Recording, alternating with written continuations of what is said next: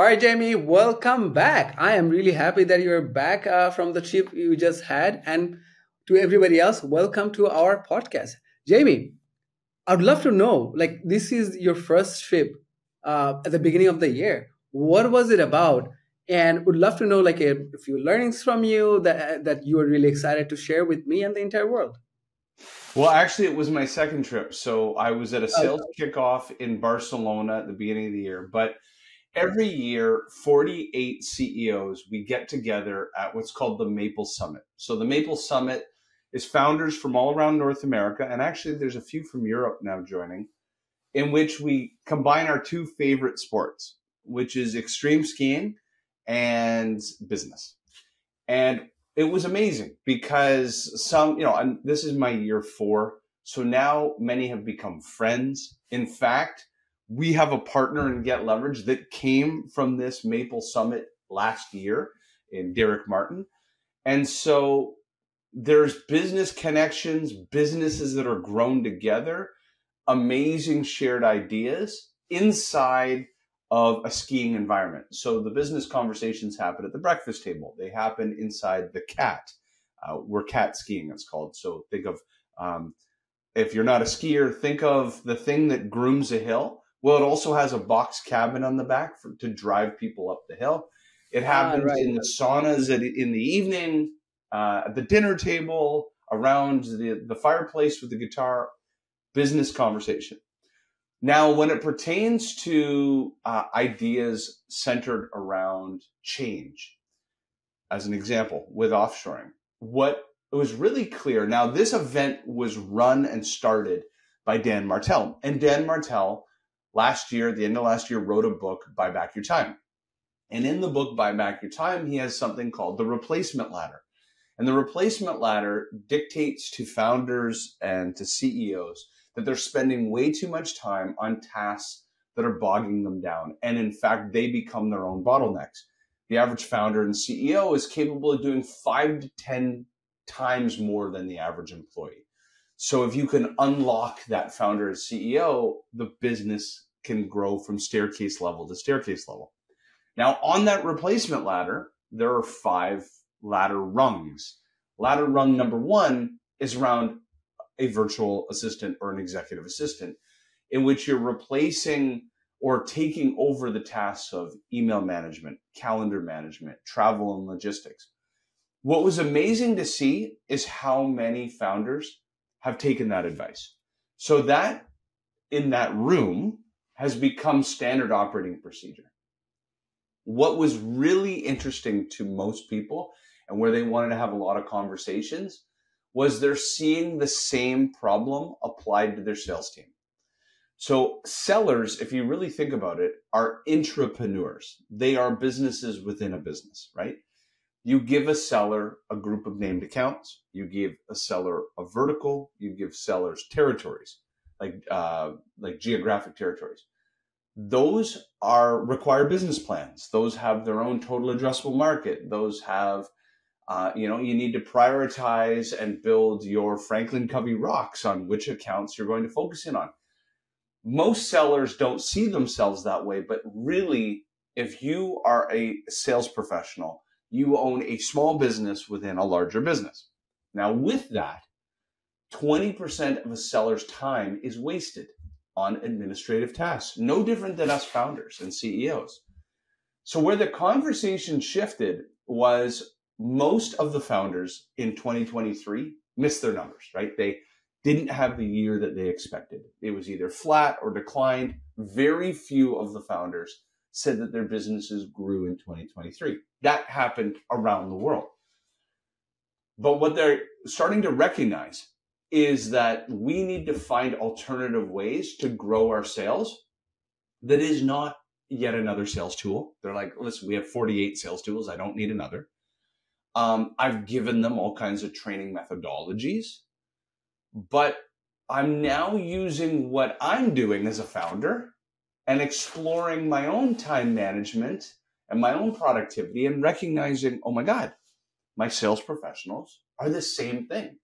What if I could, as an example, buy back their time and remove the bottlenecks of $5 an hour tasks from them? So that's it was a huge part of our conversation. And we started talking about best practices. I mean, obviously, this is why we created Sales Support as a Service, because so many of the founders were looking at their sellers going, yeah, I mean, they're really good at doing a discovery call and having demos, and they're really good at proposal writing and winning the deal and managing the customer. But it is also amazing at how much time they waste doing building lists, scrubbing data, entering data into CRM, building presentations, trying to do basic outreach. Like the act of the customer conversation, like if you're my prospect, this interaction that we're having right now, that's a $500 an hour value creation. Like imagine this was a discovery call or a proposal presentation. Our interactions are worth $500 an hour. I am moving you towards a sale. But the details to get this meeting booked, or the details to prepare for this meeting, or the logistics of booking the calendar invite, or the details, the recording from this very meeting could be transcribed and put into the CRM as notes, as a to-do task for the future. Sellers have just been asked to do this because it was all part of sales. And I'm putting air quotes here. We do things many times because it's legacy bias. It's because it's the way it's always been. Oh, that's part of your job. That's part of your role and responsibility. But 15, 20 years ago, a gentleman named Aaron Ross wrote a book called Predictable Revenue, and Salesforce was the first to split roles in half. And they said, what if the act of prospecting was separated from the act of demos, proposals, and closing? And that was the invention of what's known as the BDR and SDR, Business Development Representative, Sales Development Representative, which separated the BDR and SDR from what's known as the AE, the Account Executive. Well, that's same within every role and responsibility, within every job of every seller, there is that same bifurcation that can happen. There is tasks that are worth $5 an hour, and there are tasks that are worth $500 an hour. And we shouldn't just give these tasks to sellers because it's the way it's always been, because we've already done that split and we saw the success of it over the last 15 years. So anyways, that was the vast majority of my conversations. Wasn't just about us founders, but it was about the micro founders inside the businesses, the sellers. So I mean, I'd love to talk about one more thing. So I had a conversation recently with one of our clients, and funny enough, the client was saying, hey, remember the guy that you gave me? He's fantastic. I love his work.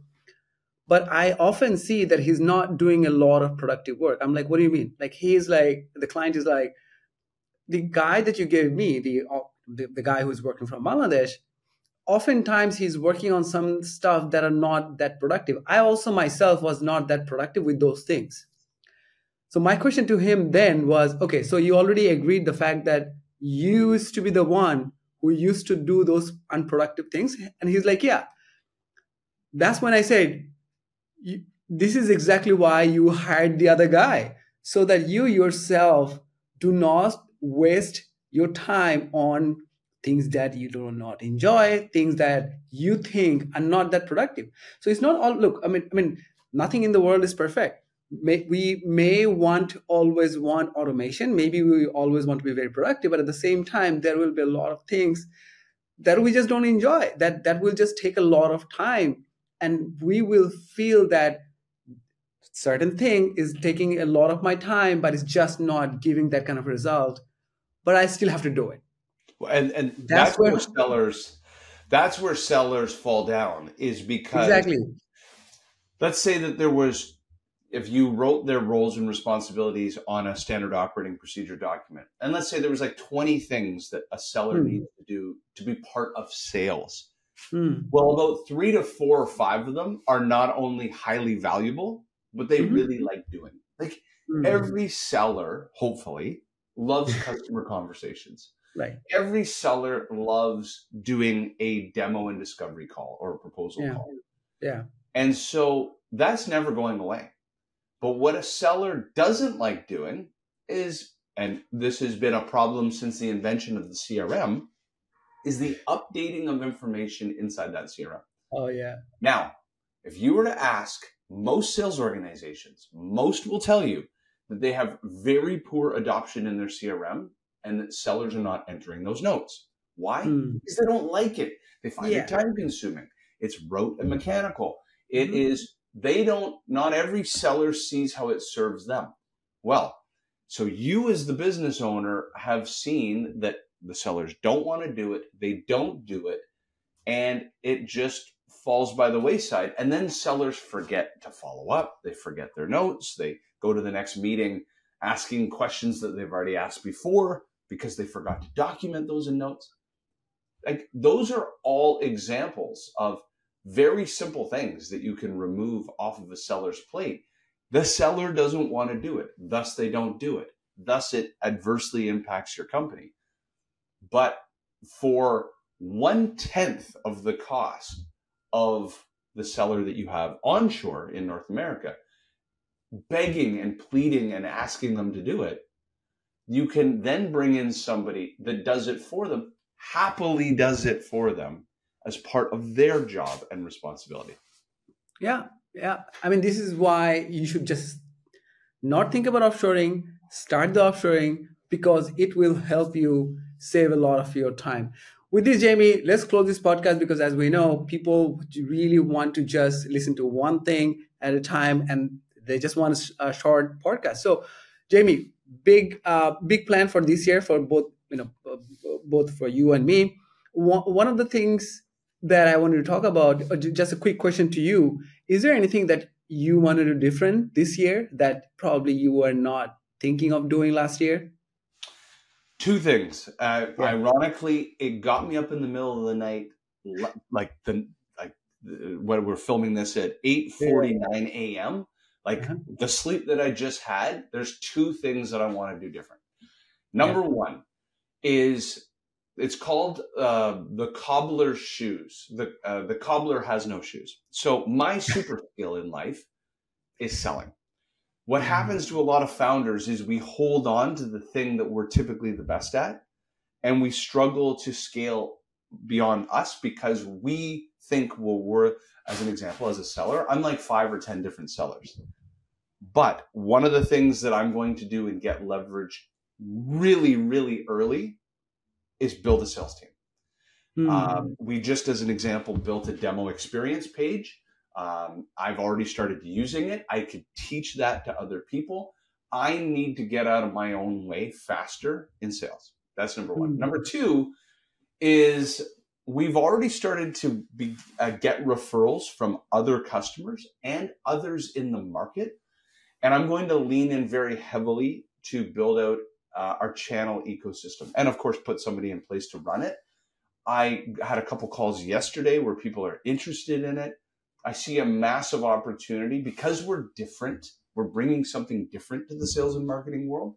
I think there's a lot of people that want to introduce us to other founders, introduce us to sales departments. And I think that we can build a big channel ecosystem. Again, that's something that I stopped and started in my previous life in my sales training company. I didn't drive it all the way home. It's something that I want to stand up, put somebody in place, and really scale it. Yeah.